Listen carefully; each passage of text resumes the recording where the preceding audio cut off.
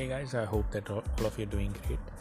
Well, the United States government plans to liquidate more than 41,000 bitcoins, which was seized as part of a case connected to the Silk Road creator Ross Ulbright.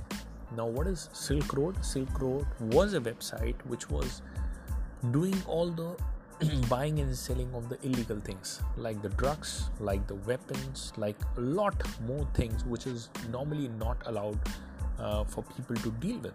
And they were charging, or they were doing all this operation with the transaction of the Bitcoin. Now, the United States government actually seized 51,000 Bitcoin in 2021 from the creator Ross Ulbright's house in 2021. Like at that point, it was actually charged approximately, it was valued $3 billion, right? And now the reports have been found that the as of 31st March filing with the United States District Court, it is found that U.S. government authorities had begun liquidating roughly 51,353 Bitcoin seized in the Ross Ulbright case.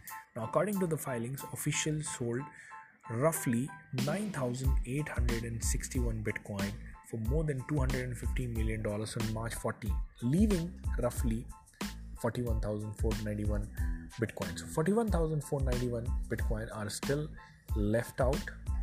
Now the government understand that this is expected to be liquidated in 4 more batches. The first batch 10, roughly we can say the 10k Bitcoin. The second will be again 10k. So similarly 4 more batches are left. And people should be understanding this and should be realizing this, that this is going to happen. Now, what happened in November? Zong pled guilty to wire fraud charges relating to executing a scheme to steal Bitcoin from Silk Road in 2012. In 2012. Now, U.S. authorities seized more than 50,000 Bitcoin worth $3 billion at the time from his Georgia home in November 2021. It was one of the largest crypto seizures by the government until the February 2022 recovery of roughly $3.6 billion connected to the 2016 Bitfinex hack.